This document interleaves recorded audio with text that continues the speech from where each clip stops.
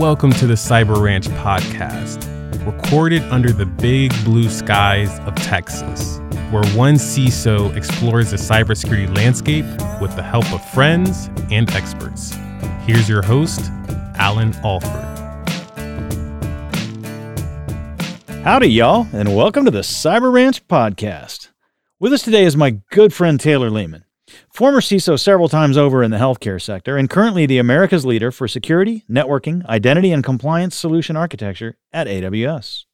We're here to talk today about application security, what differentiates it from other kinds of security, how to get started, what frameworks to use, how to deal with infrastructure as code, and how to deal with DevOps. Taylor, thanks so much for coming on down to the ranch. Well, howdy, Alan. Happy to be here. Howdy. I like it. That's Howdy. A Boston boy trying to say howdy, y'all. Howdy, y'all. First, a brief word about our sponsor. Time is the enemy of cybersecurity. Time spent identifying devices that are missing endpoint agents, with known vulnerabilities, that are unmanaged, that need updates. Time spent identifying cloud instances that aren't being scanned, that are misconfigured. Time spent gathering asset data. Time is the enemy of cybersecurity, until Axonius. By connecting to existing data sources, customers get a comprehensive asset inventory, understand security gaps, and automatically validate and enforce security policies. Thank you, Axonius, for sponsoring this show. So, Taylor, let's start with a little bit of a brief story here about how you broke into cyber and a little bit about your day job in cyber today. I feel like I'm dating myself with this. I started in sort of general security IT controls at PwC back in 2004. Sort of graduated within PwC to help build and then eventually run a big chunk of our healthcare security and financial services security practice as it was sort of coming up in the Northeast, and transitioned out of PwC around 2010 to work at a health insurance company in Buffalo, New York called Independent Health as their first CSO. Spent time at a major hospital here in Boston and spent some time working in global health IT. So for me, it was an interesting story. I'd just come out of college originally, didn't know what I wanted to do, was really good with computers, had some experience like hacking systems and libraries, and enjoyed learning what I could do to get computers to do what I wanted. Began to tinker, found a real joy in understanding how systems worked and how inputs led to outputs and how I could command a system to do what I wanted, and eventually just turned that into a career and went into the industry back in, like I said, 2010. Spent some time leading security teams and learning a lot. So that transition from CISO to that mouthful of a job description at Amazon, America's leader for security, networking, identity, and compliance solution architecture at AWS. It's very patriotic. How was that transition from CISO to that? It's different in the sense that, I'm working with a variety of customers across a variety of industries and trying to solve really hard problems and help organizations adopt really strong practices that make sure that they have a good day every day they come in and every day they operate on the platform. As a healthcare CISO, I was very much working with healthcare organizations, helping them secure their operations, make sure patient care was being delivered. Doing that at scale was a really rewarding job, and I enjoyed doing it. And I thought when I came to AWS, I was going to have the ability to have that same experience, but at scale across many industries. It's been a really interesting experience, and it's something that I value greatly. Being able to be in a position to help organizations do their work and be successful at it while operating confidently in the cloud has been a really rewarding experience so far, and something I've enjoyed doing. It's very different than a CISO role. Like, my God, every CISO role I've had has been different, but it's always been about working with customers. It's always about being able to try to find the best thing for the people who walk in the door, the people who trust you with their data. And that really hasn't changed coming to AWS. All right, so Taylor, let's talk a little bit about AppSec. Now, everyone knows application security at a fundamental level is securing, applications, right? But sometimes I think people conflate that with product security, with enterprise security. There's a bit of a real differentiation that's not as simple as like, oh, you're scanning an application. What to you is that distinction, that delineation that really makes AppSec stand out from ProdSec, from enterprise security, and all the other types of security that we do?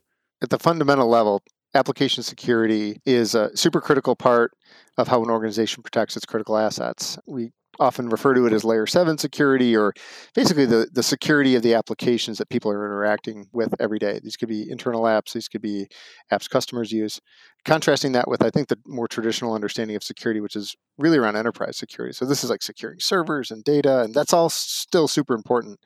But application security is securing the applications that run on top of those things we secure using an enterprise security approach. You've probably heard of the NIST cybersecurity framework. That is generally best practices for securing infrastructure like data and servers and data centers, et cetera. But surprisingly, application security and up until recently, supply chain security were parts of the NIST cyber framework that were left out.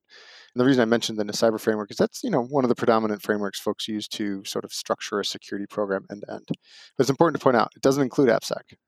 AppSec is a series of tools and techniques that are used to make sure that the applications that we put in front of users exhibit secure behaviors, take data in, process data correctly, and take data out in a way that's secure. So what is, and I'm going to deviate a little bit from what we discussed earlier, and what is your favorite AppSec framework?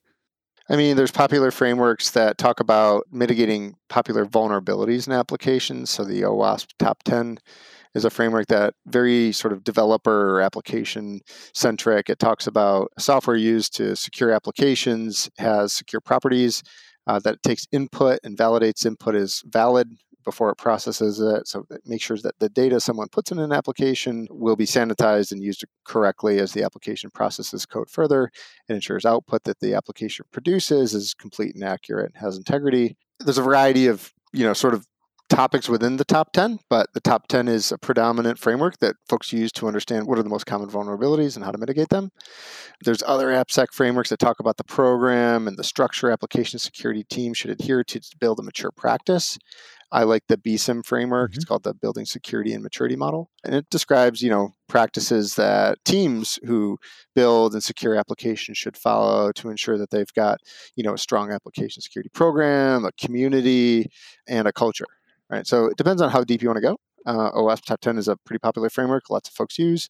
The BSIM framework or OpenSAM framework talks about, sort of more program level controls. But they're all great. They all have strengths and weaknesses. I don't know if I have a favorite. Yep. So they're all useful. I've used Top 10. I've used OpenSAM. And weirdly enough, literally just yesterday, I did a fireside chat with one of the guys that created BSIM. So I thought that was kind of fascinating. I had never worked with it before, so I've actually got a tab open on my browser. I'll be digging into that one. Well, shout out John Stephen for one of the original authors and Gary McGraw. That's a fabulous contribution to the security canon in the world. So thank you. All right, so we talked a little bit about why AppSec is important from the enterprise perspective and the layers and things we need to get into with it. The fact that this is layer 7 and this is where people are interacting with so much data in, data out, puts and gets. Is there anything else you wanted to emphasize about why AppSec is important? I mean, I think application security is as important now as it was before. I think now that we've gotten really good at securing things like data centers and servers and databases, I mean, some could argue we haven't been, but we've gotten better at what are the good practices for that. Application security has been sort of the redheaded stepchild, right? It's not something that teams have been super familiar with. It's been an area for, especially for organizations who traditionally bought software versus built it, don't know what they really need to do to make sure it's secure. I think we put our trust sometimes too much into things that shouldn't be trusted, and applications are typically those things. So it's an area of importance. It's always been, but it's been an area that I think we've seen. And if you look at trends and incidents and breaches, we're starting to see things like web applications being attacked and those attacks being successful quite a bit more than we've seen in the past. As things have gotten harder, attackers move up the stack. All right, so let's talk a little bit about the roles and the personas, like who all should be involved in AppSec. We've got kind of the devs, we've got the actual security folks, we've got operations people, perhaps pipeline people, others, training roles, like who are the personas that are involved in a comprehensive AppSec approach? I mean, to a certain degree, everyone's involved, but to be specific, there's, I would say, 3 really key roles. An organization is looking to build an application security function you need to think about. And I'm going to talk maybe from the perspective of an organization who builds software. So the first would be the developers, the engineers, the folks who build the software that is then put in front of a customer.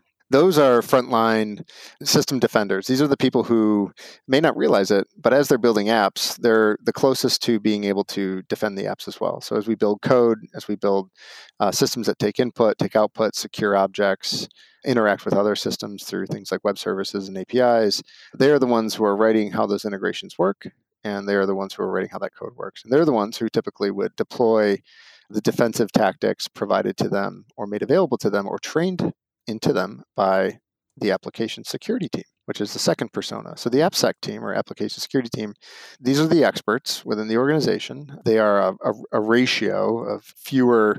There are fewer of these typically than the devs, but these are the teams who build the strategies and provide the tools, the standards and guidelines for writing and deploying applications securely. So think of these folks as a combination of auditors, technologists, and developers. They understand how to build software. They understand how to secure software. They also understand how to break software, but they also understand how developers work. So these are the folks who provide that security expertise overlay. And then you've got your ops teams, and these are the teams who take this piece of software that's been built and ensure that the piece of software that has been tested, this piece of software that has been approved, they are the team who make sure that that software goes the approved pipelines or deployment patterns to get into whatever environment that software is supposed to be getting into. So this team cares really strongly about making sure the pipelines to get code from a developer's desktop to whatever environment it's supposed to be follow the appropriate paved roads or approved patterns, all the testing, all the signing, all the other steps that need to be in place to ensure the code has integrity and is the right code and is secure code, get into production. And then once it's in there, that it stays, in a sense, up and running and as secure as it can possibly be.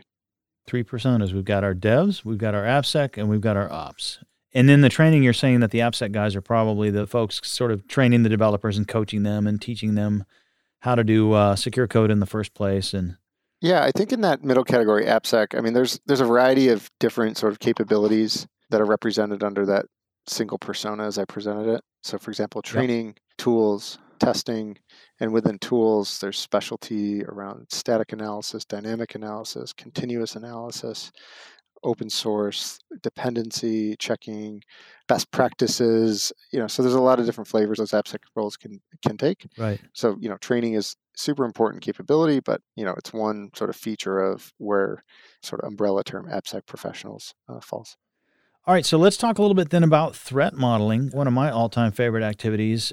For those who aren't too familiar, there's various models out there. We talked about our models for application security, our framework, and then within threat modeling specifically, there's STRIDE, there's DREAD, and there's even a couple of others that I'm not familiar with that I've heard people referencing of late. Which models have you worked with, do you work with? And more importantly, forget the models. What's the goal and the purpose of threat modeling, and how do you incorporate that into your AppSec paradigm? It's interesting. There's a lot of sort of debate as far as what the best threat modeling activity is, and I've certainly used a few, STRIDE being one of them. The fact that the point of threat modeling is to really understand how an application is deployed and the various risks associated with how that deployment is represented once it's in production or once it's in an environment where users can use it. It is essentially a process to go through, diagram an application, all of its parts and dependencies, and really ask yourself, what if this went wrong? What could I do here to abuse a specific parameter or interface? What would an attacker do to compromise the system effectively? And you sort of scenario play, what could go wrong? What are the controls we need to be in place? Where could we be vulnerable? And that all really starts with diagramming the system out and asking those questions as you step through each component of the system and each workflow that the system will support. Like I mentioned, there's a variety of methods to do this. No single one is right, no single one is wrong. The key thing about threat modeling is to have a threat model. And that's the part that folks, I've often found times getting started in their AppSec journey, overlook.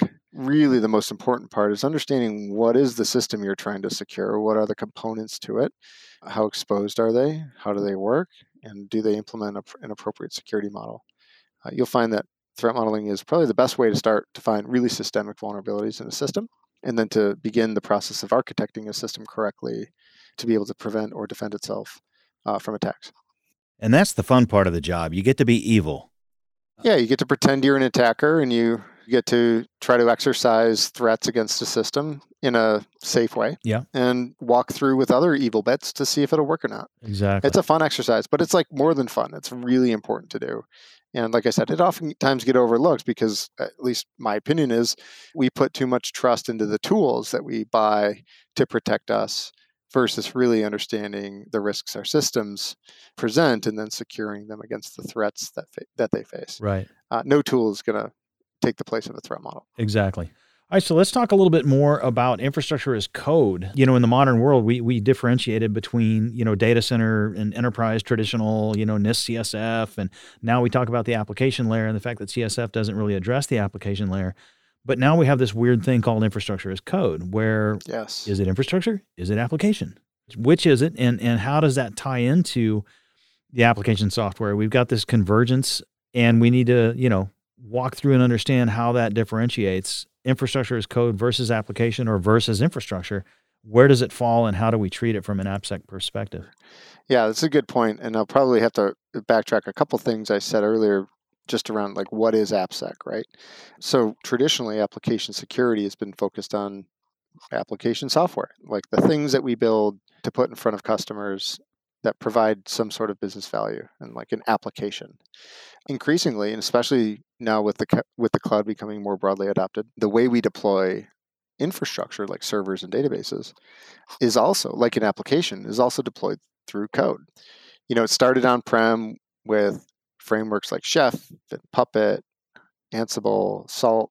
These were like early forms of infrastructure as code, but effectively what it was a language that you could program a data center using. You could design a data center with software. The software would say deploy server A to host A, server B to host A, server C to host B, deploy this database, deploy these patches, and sort of you could orchestrate your entire data center with code you could write at your desktop, just like a developer would build an application that would run for a customer. So now that infrastructure is a lot more like how applications get built, infrastructure as code becomes almost like the same patterns to secure infrastructure as code, or the code that runs infrastructure. Those patterns are increasingly becoming the same patterns to secure the applications we write and deploy. So there's a convergence as more of our infrastructure as well as our applications centers around the fact that code is used to build and deploy both. You're seeing a convergence of, hey, well, what works to secure application software are probably the same things that work to secure infrastructure. If it's being written as code, code is code, right? So good practices to protect application code are probably good practices to protect infrastructure code.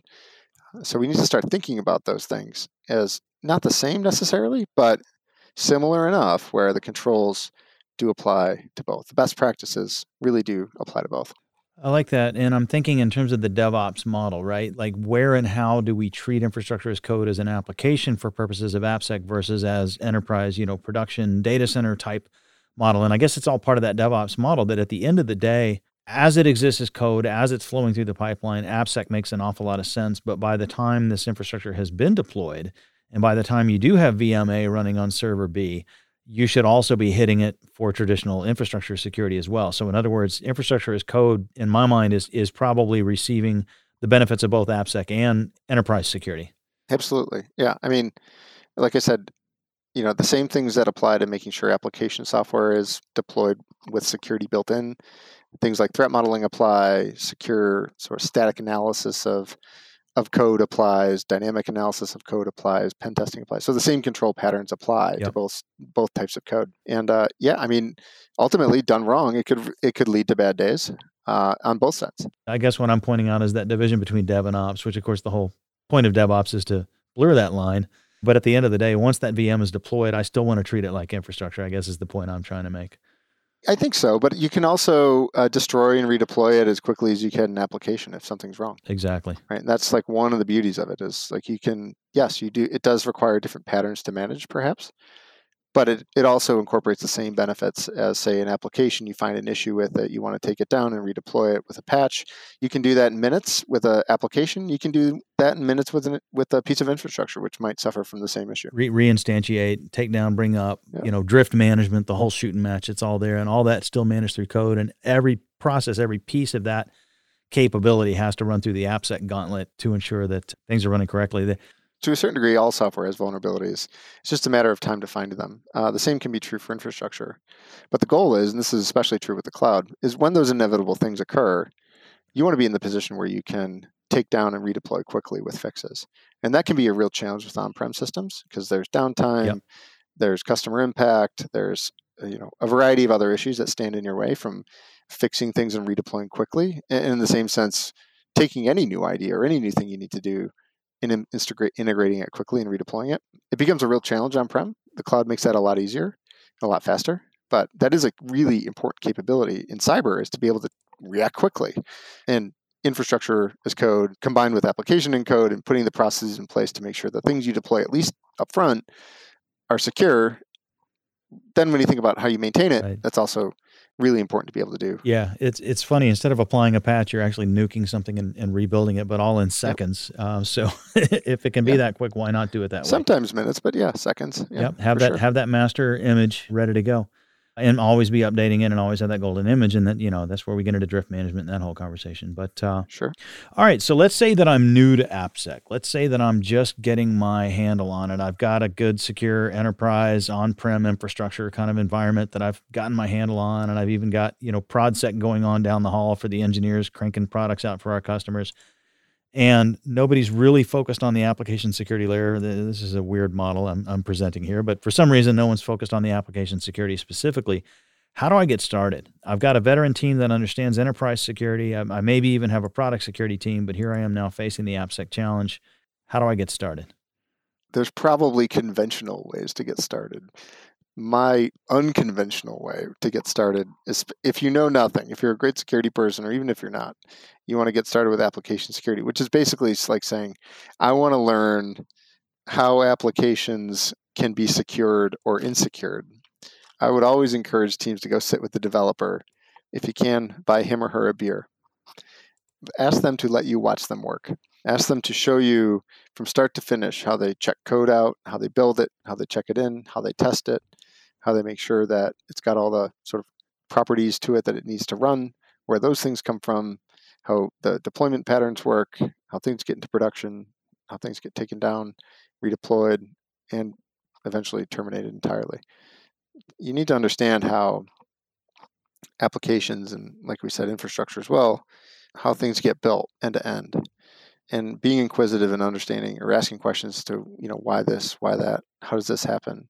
When I click this button, what occurs? And then understanding the process, or understanding processes on how software is built, taking the attacker perspective to then go look at, well, how can I break that? Flipping the evil bit. Right, exactly. And really, honestly, the most of the application security I've ever learned have been asking developers that question, like, how would you circumvent this? What isn't secure, but like, what could go wrong here? And having that inquisitive mind, this is a very base layer, and not a lot of people are going to be able to do this. So this might be impractical, but it is the best way to learn, is to sit with somebody who understands how applications are built and asking them the what could go wrong question. Aside from that, there's plenty of academic papers, artifacts, training, whatnot you can take to begin to understand that those OWASP top 10, how they work. There's tons of labs and things you can do at home to like exploit a, given, vulnerability on a system using examples they provide. Those are also great ways to learn. Like workshops are fabulous. But for me, the best way to really learn is go talk to somebody who's an expert in each of those roles. Ask them how they do their work. And if they'll let you, watch them do their work. Yeah. And you'll begin to develop an understanding on what needs to go right, what could go wrong, and where does AppSec fit. A lot of people in security tend to get this antagonistic relationship with the developers, and I don't understand where that comes from, because it's the same thing we do with our end users. Oh, those idiot end users. It's like no. These aren't idiot end users. These are people who have jobs to do that are different from your job, and they operate according to different priorities. And the devs are the same way. They're under the pressures that developers are under. And it amazes me every time I've ever sat down with a dev and really gotten into the security questions. I would argue 95% of the time, the dev already has a list of security gripes and was eager to have somebody who cared, and somebody who asked, and somebody who knew, and they're ready to go with like, oh my God, we do this and we shouldn't, we do this other thing. And then I'm always worried about this other thing, and we've never had the time to fix the other thing, and we don't have the priority for this. The devs almost always are on your side, in my experience. And the devs are always willing to sit down with you and share those experiences and share their concerns. And they've probably got a pretty comprehensive security punch list for you already in their own back pocket, without you even having to walk in the door and do any introduction of security thinking. They've probably already got a decent punch list on their own. That's been my experience with almost every single shop I've worked in. Does your experience correspond with that?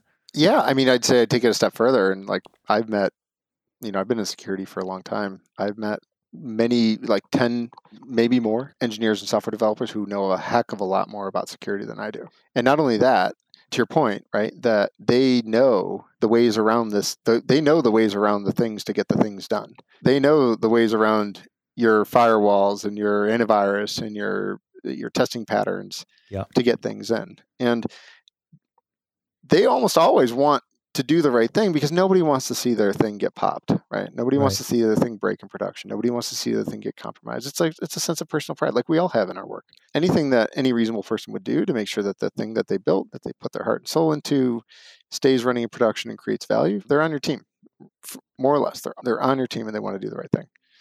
That's been my experience by far and large. Okay. You're always going to learn something from those folks, and you know what? 9 times out of 10, they would love to show you.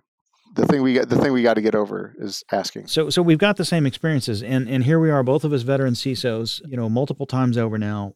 We've got the same perspective and these same experiences with developers that really want to work with us. So the $1 million question becomes then, where does this trope come from that they don't care and that we have to go educate them and smack them around and make them be secure? Where is that coming from in the first place? That's probably a topic for a whole nother show. Something you just said stood out to me. Like, training isn't like a punitive thing, although it probably can feel that way if done incorrectly. Training needs to enable folks, not correct bad behavior. Although sometimes that's necessary, it's usually not the case by far and large. That's like the second time I've said that, which is weird. That's probably the second time I've said that all year by far and large.